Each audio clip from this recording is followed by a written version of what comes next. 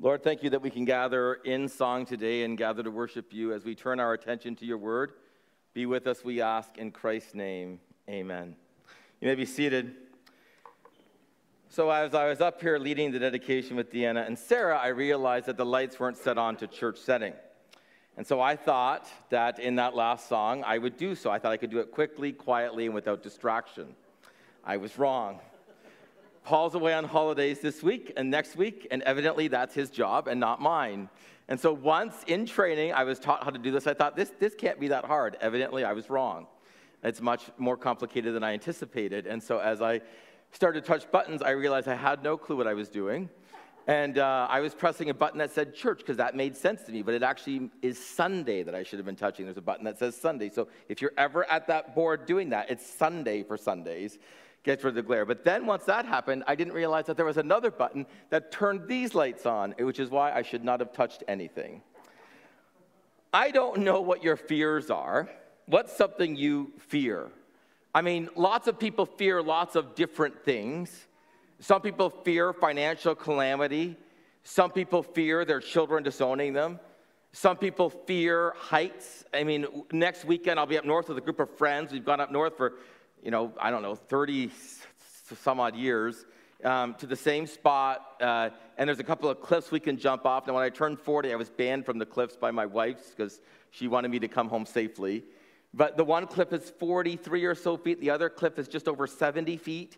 And you jump off of the cliffs into Lake Joseph. It's a lot of fun. But I don't know what you fear. I mean, some people fear toilet paper running out in a public washroom.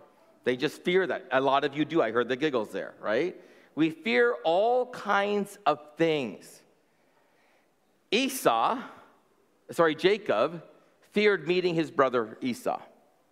We've been going through Genesis. We've gone through Genesis. We're in the account of Jacob and Esau. They are the children, of course, of Isaac and Rachel, and as God, Isaac and Rebekah, and as God blessed them with the twins. It was foretold that the younger would serve the older, that Jacob would actually be the one who would rule over Esau. Esau would serve Jacob, but Jacob takes things into his own hands, and as Jacob takes things into his own hands, at one time when Esau comes in saying he's starving, he kind of goes at taking his birthright from him through deceitful means. Then again, through deception, he goes to his dad claiming that he's his brother Esau. Jacob does this and steals his brother's birthright. He then flees for 20 years, 7 years serving for who he thought was Rachel, ended up with Leah, being deceived by his uncle Laban.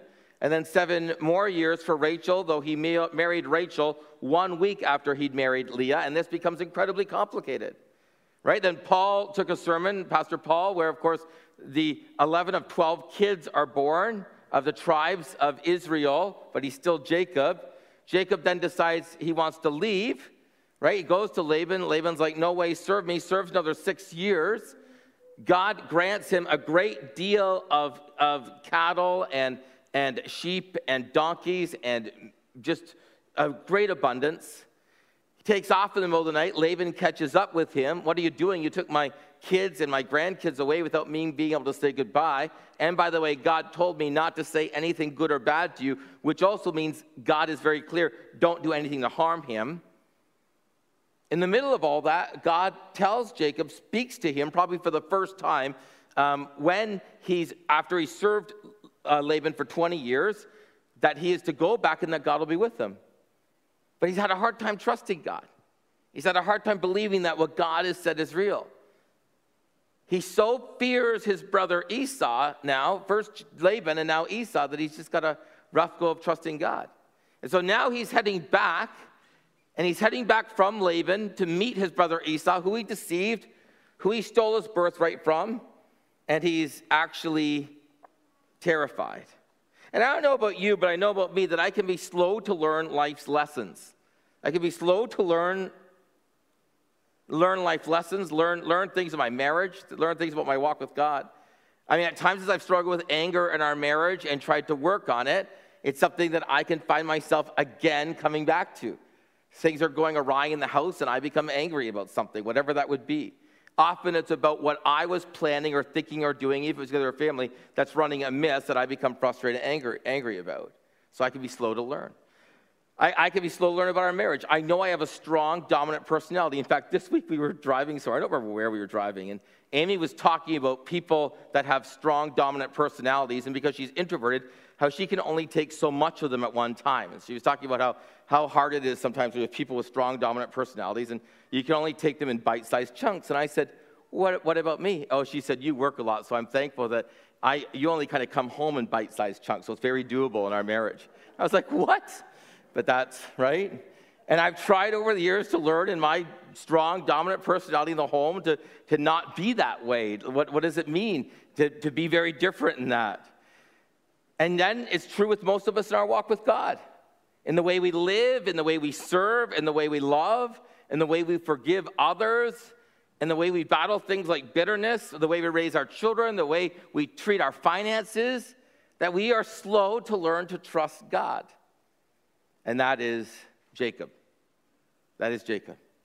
God is now, as far as we know, for the first time, has spoken to him, though he saw him in a dream, in the image of the angels walking up and down the ladder, Jacob's ladder.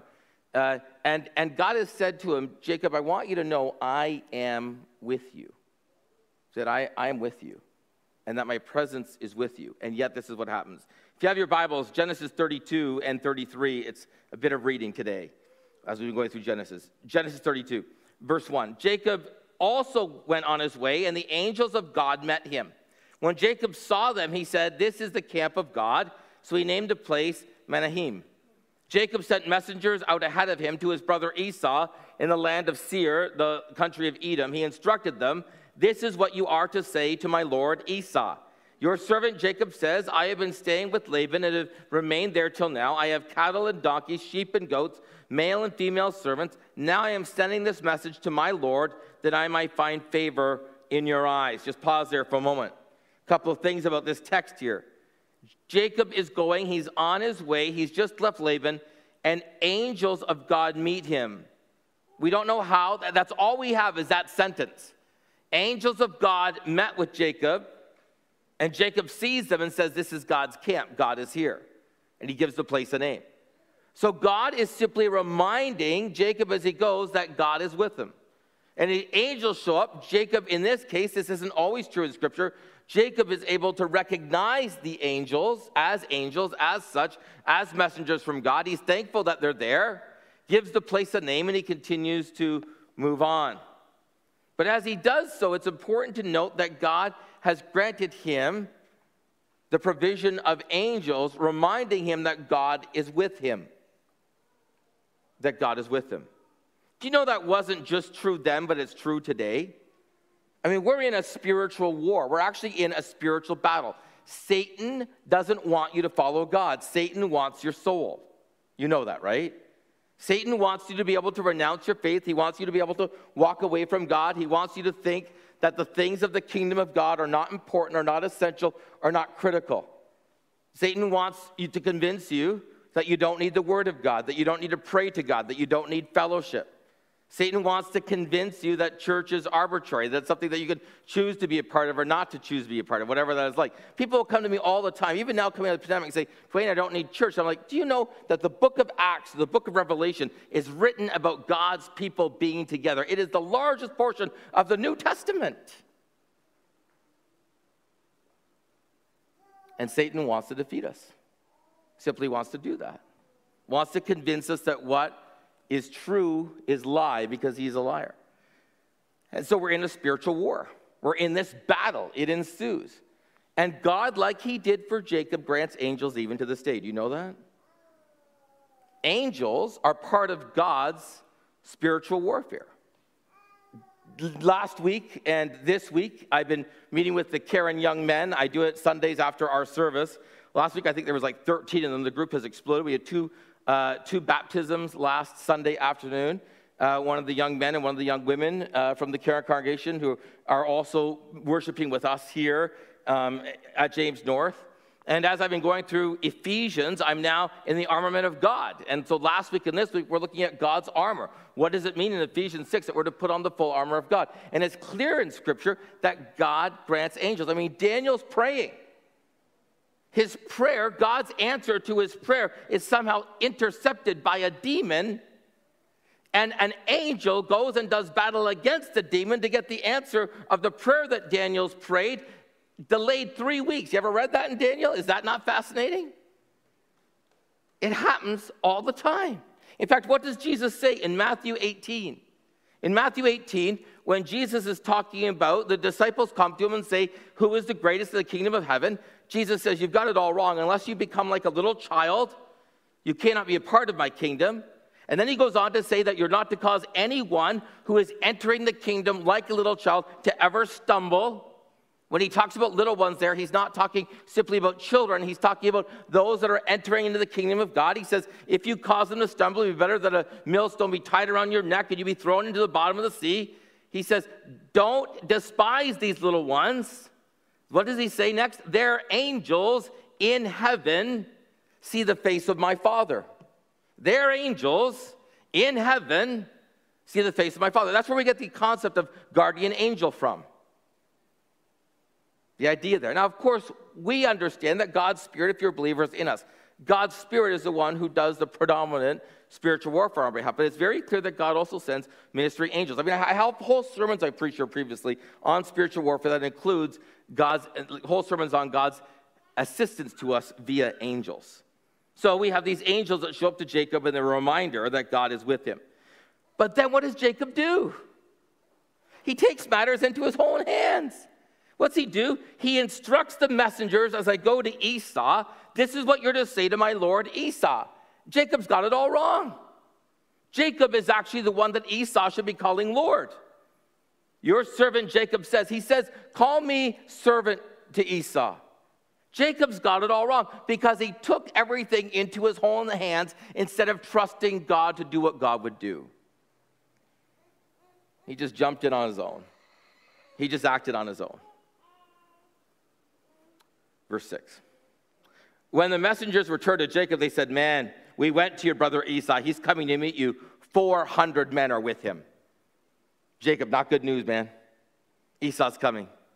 He's got 400 men. What does that mean? This is like they're seeing 400 warriors. 400 warriors are on their way to meet you, and this is not good.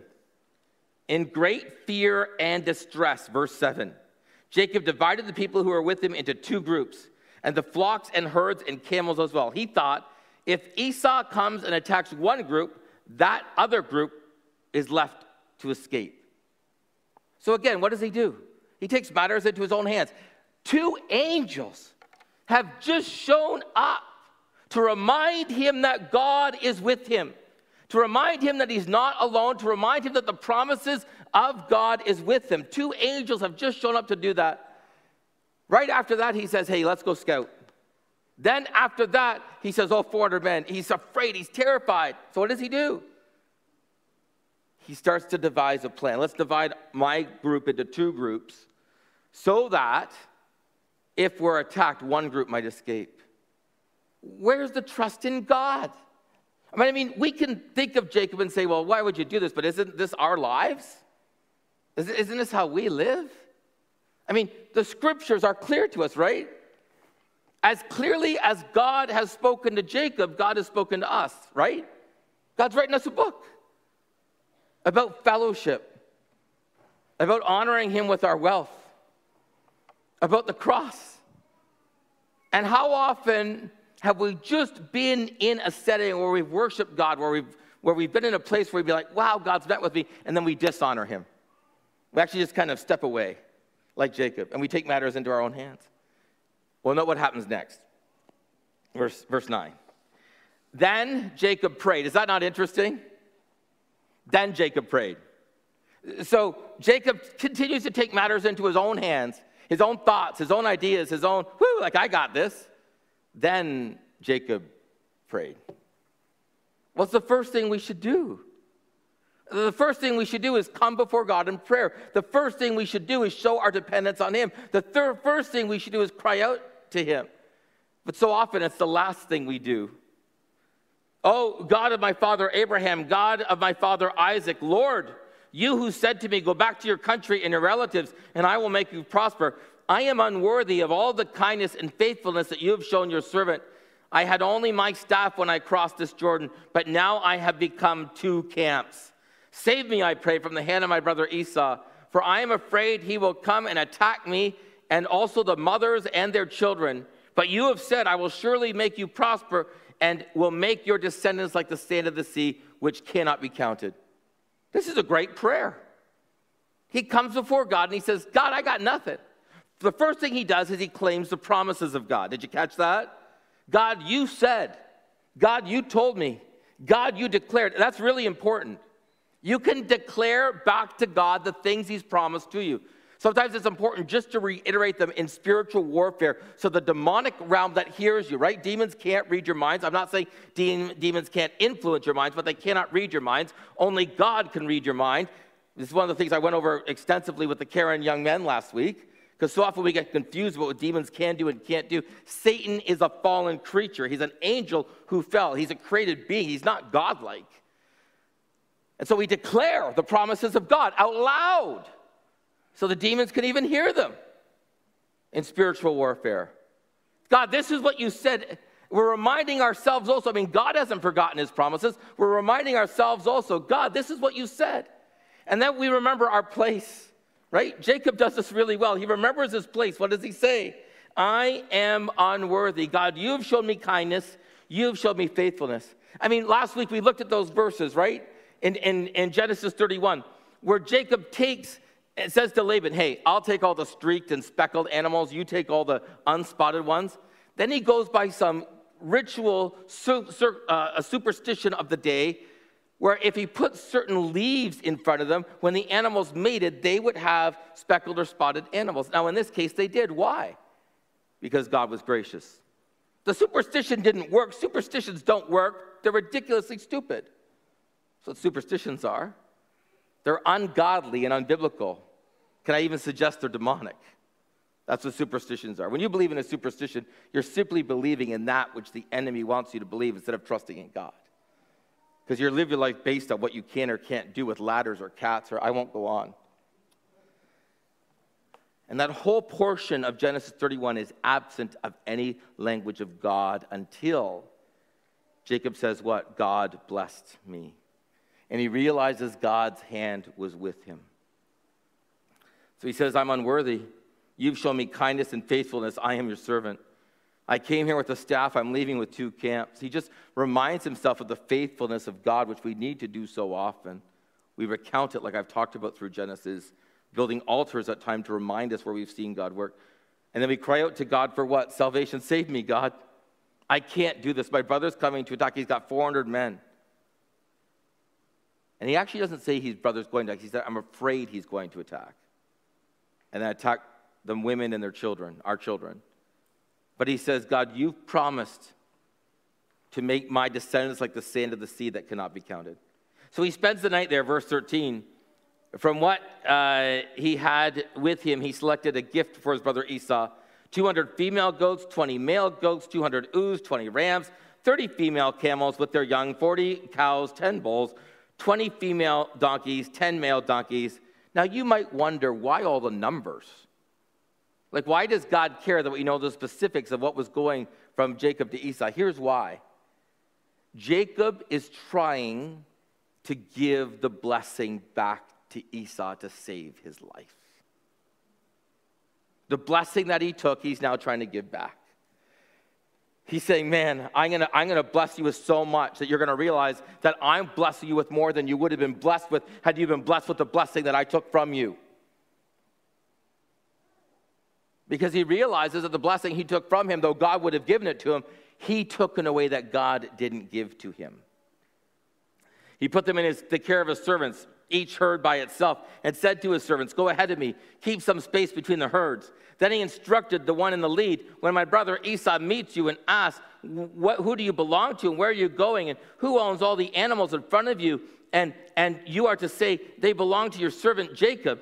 They are a gift to my lord Esau. and he is coming behind us. Again, notice servant and Lord again in the wrong way.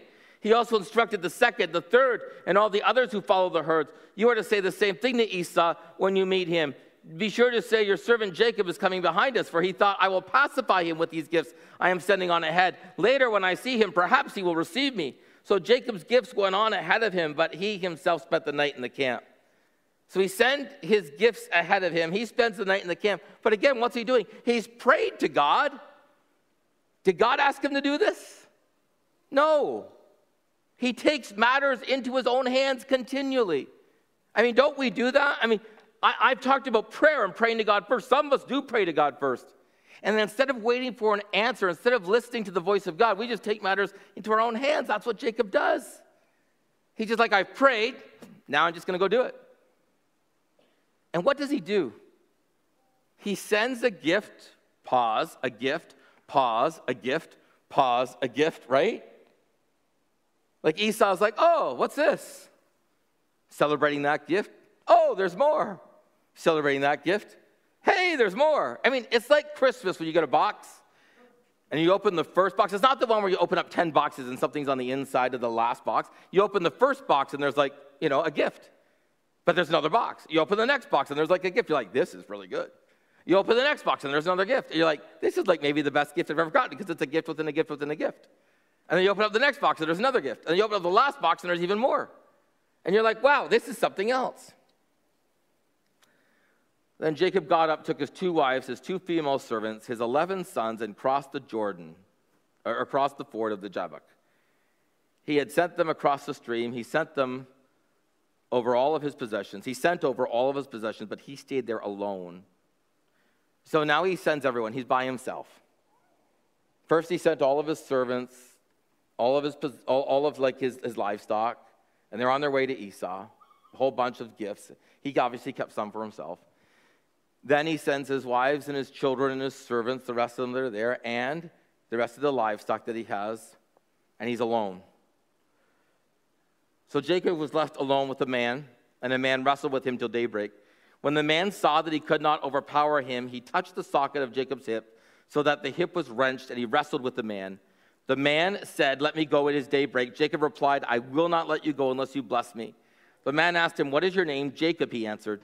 The man said, your name will no longer be Jacob, but Israel, because you have struggled with God and with humans, you have overcome. Jacob said, please tell me your name. But he replied, why do you ask my name? He blessed him there. So Jacob called the place Peniel, saying, it is because I saw God face to face, and yet my life was spared. So the sun rose as he passed Peniel. He was limping because of his hip. Therefore, to this day, the Israelites do not eat the tendon attached to the socket of the hip, because the socket of Jacob's hip was touched near the tendon. And we all say, what? Right? Are every together? Like, what? I mean, who is this man? Why did he have to leave at daybreak? How did Jacob overpower him? What is this with the diet that's not even in the law somewhere? Like what? Like all this is here. The Jews not eating meat attached to the tendon or to the socket of the hip. That's not even in the law, and yet it says that they do it to this day. And this day meaning when Moses is writing this. So what's going on here?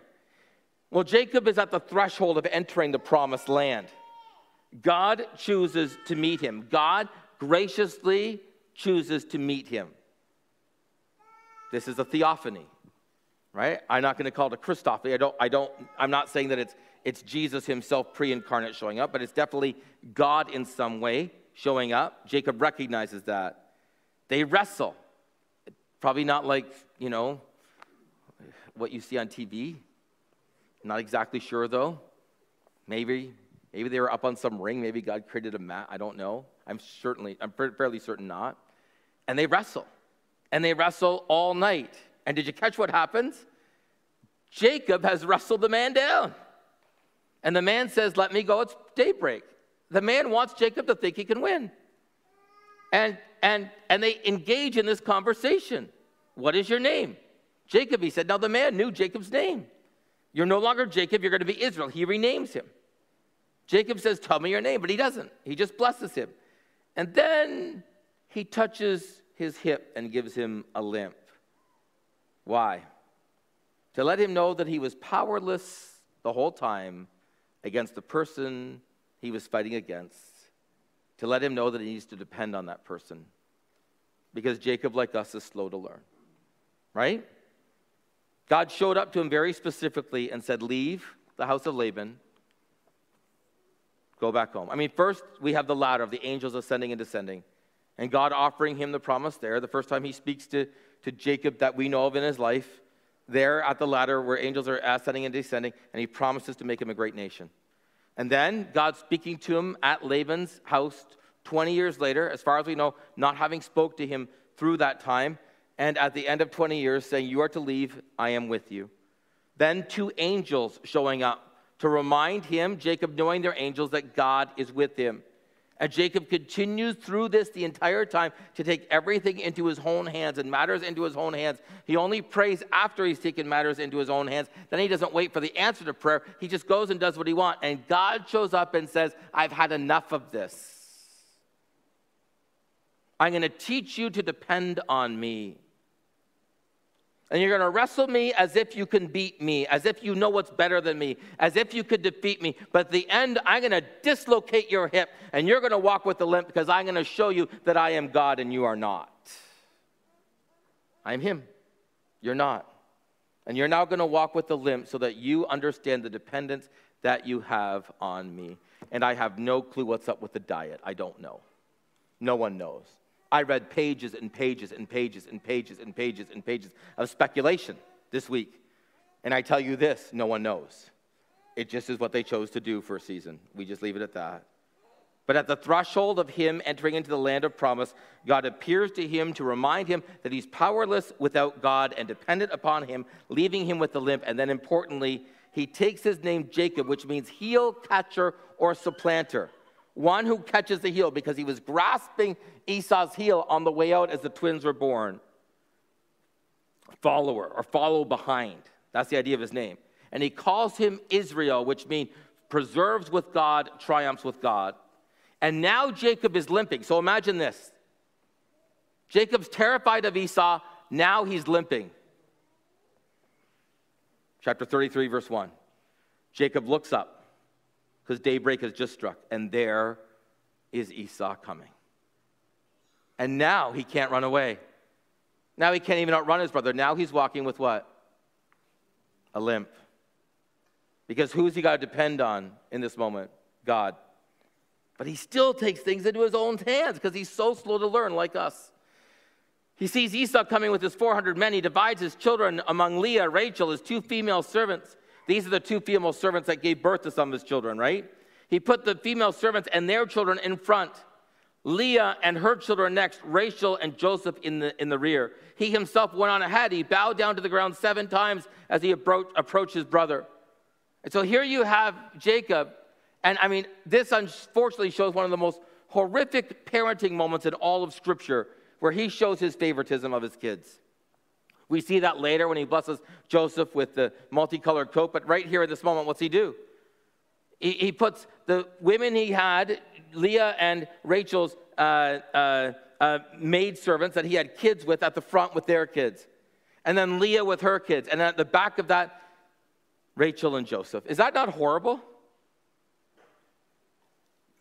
Now, it's Ethan's birthday today, and you are the oldest son. And if someone did come and attack us today, I would, after I defended them, throw you out in front of Amy and the girls, just so you know. It's got nothing to do with favoritism. It's got to do with man up, boy. But that's not at all. I mean, he's 20 now. Like, he's not even a teen year. Like, this is it. I just thrust him in front of everybody. I mean, I'll go first, right? So you can look after the family. Oh, you'd step out in front of me? Okay, maybe, yeah, that's good. All right. Don't test it after. Don't test it. But this is what Jacob does, right? He just starts to thrust people out, right? Now, in fairness, he goes first around to his brother. He bows 7 times. And what happens? Did you hear this? Well, I haven't read it yet, but hear it.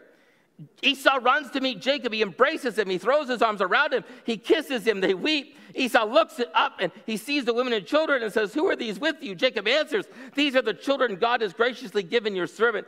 And the female servants and the children approached them, bowed down. And next, Leah and her children. And last of all, Joseph and Rachel, they bowed down. And Esau said, what is all the meaning of the flocks and herds I met to find favor in your eyes, my lord? Esau says, I have plenty, my brother. Keep what you have for yourself. No, said Jacob, if I found favor in your eyes, accept this gift from me. For to see your face is like seeing the face of God. Now that you have received me favorably, please accept the present that was brought to you. For Jacob has been gracious to me, and I have all I need.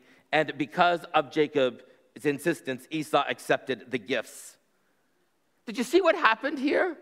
I mean, Jacob was trying to pacify Esau with all the gifts he was sending on ahead. That's not what happened. That's not what occurred. Jacob then bows down before him 7 times to pacify his brother. That's not what pacified Esau. Did you hear what Esau did? Esau, regardless of any type of cultural protocol, Esau runs to his brother, grabs a hold of him, embraces him, hugs him, kisses him, because somewhere along the line in these 20 years, the Lord had dealt with his heart and he'd forgiven his brother.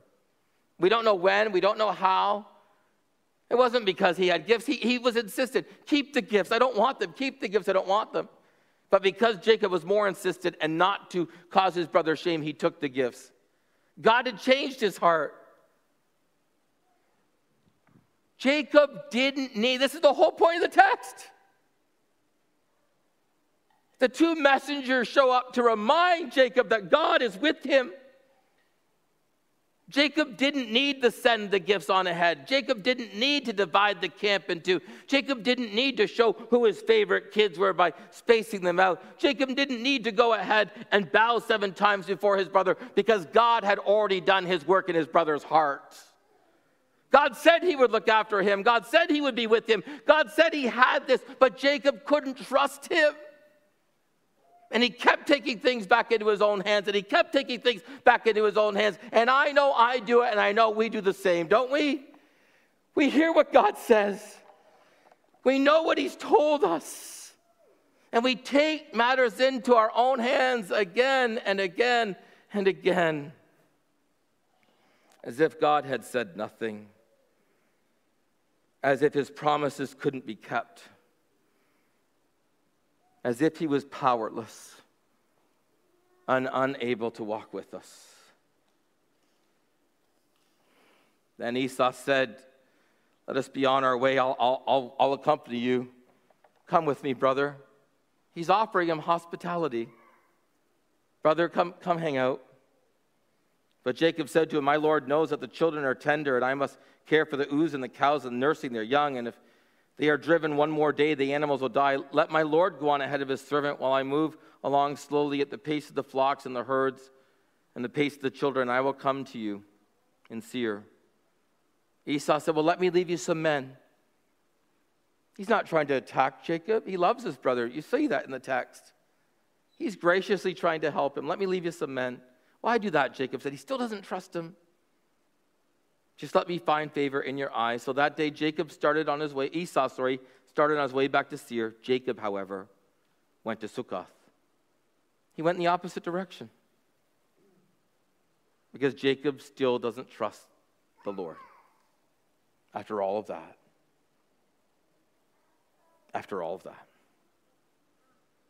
And he built a place for himself, and he made shelters for his livestock. His brother offers him help, offers him hospitality. Jacob says, I'll do it, and he lies to him. And he goes another way. After Jacob came to Padanaram, he safely arrived at the city of Shechem in Canaan and camped there within sight of the city. A few hundred pieces of silver. For that he bought from the sons of Hamor, the father of Shechem, a plot on the ground in which he pitched his tent. And there he set up an altar and called it El Elohi Israel. So what do we do with this?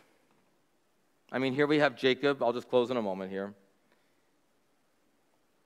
God's met him on a ladder while the angels showed him a vision of angels, ladder ascending and promises he's with them. God speaks to him when he's leaving and says, I'm with you. 2 angels show up to remind him he's with him. His brother lovingly and graciously breaks all protocols and runs out to him and embraces him. And he still does his own thing every step of the way, with the exception of one simple prayer in the middle that he doesn't even wait for the answer for. God's going to teach Israel what it means to trust him. And it's going to be a hard lesson because his favorite son is going to disappear for decades. But God's going to teach him a lesson. Man, I hope that's not our lesson. Listen, 4 things as I close. We need to trust in God's word. We need to trust in God's word. What God has said is reliable, it's trustworthy, it's true. We need to trust in God's word. Number 2, we need to cling to his promises. God is faithful to his promises. Is that not good news? God is sovereign. He's orchestrating his plan through history because he's God. He's doing it. We can't always see it. We can't always understand it, but he's doing it. I mean, I saw this weekend like never before. I mean, not never before, but vividly. Taking a family funeral. So Friday I go meet with the family, right? My dad's side, non-believers. Go meet with the family who are non-believers. Talk about their 2 parents who died, one previous to COVID, one during COVID. I'm taking both their funerals yesterday at the graveside, committal. But it was a 40-minute funeral, graveside committal, with lots of people coming and people invited back to the farm after for lots of treats. Well, roast beef and chicken, if you call that treats. And so that was a treat. And so there we are yesterday, and I'm at the funeral, and I need to backtrack. Earlier this week on Tuesday when I came in the office, I was told that there was a screaming 3.5-year-old who was inconsolable at Cross-Traders, who'd never been outside of his home before and into school, and his mom graciously came and picked him up Monday. On Tuesday, I'm sitting there hearing the screaming through our building, which is fairly soundproof, thinking this poor child is screaming so loud, and thinking to myself, maybe I should go see if I could talk to this kid. Like, what am I going to do when Diana, Derek, Deanna, and others are already doing this, right? But I think maybe I can help in some way because this is just deafening. Mom comes and picks up the kids. I'm there yesterday. The funeral's done. My aunt, who's near 80, comes to me, wonderful woman, her and her husband still in really good health, religious but not Christian, and talks about how much the service had spoken to her. And then we're back at the farm, and we're all sitting around eating, and my aunt says to me, you know, Chris, which is her granddaughter, Chris was bringing her 3 boys to day camp. And she says the youngest one, who's 3.5, was inconsolable and cried the whole time. So this is now my 3rd cousin who's crying at our church. And the mom had to take him home. But the 2 older boys loved camp and came home talking about Jesus. And they want to go back again. And they're signed back to go another week. Because Chris's parents are best friends with Rod and Denise Switzer. That's Jordan and Andrew's parents, who are part of our church family here. And God has a way, because my aunt said to me, I said to her, how did your great-grandchildren end up at our church this week? And she said, well, the Switzer family invited them. Because the Switzer family grew up in Binbrook like I grew up in Binbrook, out in that area. And God, in his mercy and plan, who is sovereign, can orchestrate whatever he wants to bring salvation. Is that not good news? God can take a family through generations and allow people to interact and engage in ways that are beyond my comprehension, beyond my planning, beyond my skill. And had I tried to orchestrate it, I would be not able to do so. But the sovereign hand of our God is. I prayed for my family for years, week in and week out. I mean, this week fervently, because I'm about to share in message and take funeral with so many non-believers in front of me. As far as I know, there were only 3 believers standing in front of me with dozens and dozens of people at the funeral. Outside, socially distanced, with directors, they're telling you. But God can do it. God can do it. And so I texted Jordan. I'm like, Jordan, who invited Chris and her kids? And I didn't know this. And Jordan's like, well, my sister's still best friends with her. Just like my parents and your cousins are best friends, and we hung out as kids. Now, my sister and Chris are best friends, and she invited Chris to come to our day camp. And God's hand works. He's sovereign. We trust in his word. We cling to his promises. We come to him first in prayer, and we listen for his answers. Kevin and Sarah, you guys come up and lead us as we close. So the question is, will you do that? I mean, here we have Jacob who at the end even wrestled with God, had God rename him, and in his stubbornness still came up with his own plan. His own plan to take things into his own strategy instead of walking with God. And we do it over and over and over again.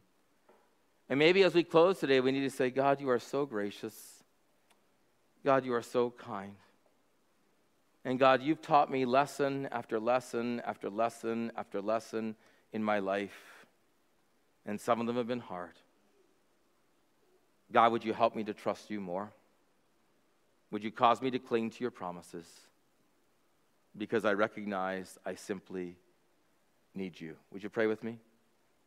God, we confess that we are slow to learn and slow to trust. I know I am. And yet, God, you are the ever-faithful one who is fully and completely dependable and trustworthy. May we grow in our trust of you. May we grow in our dependence of you. May we cling to your word and claim your promises, be dependent upon you in prayer, acting as we've heard from you and not in our own accord. We ask in Jesus' name, amen.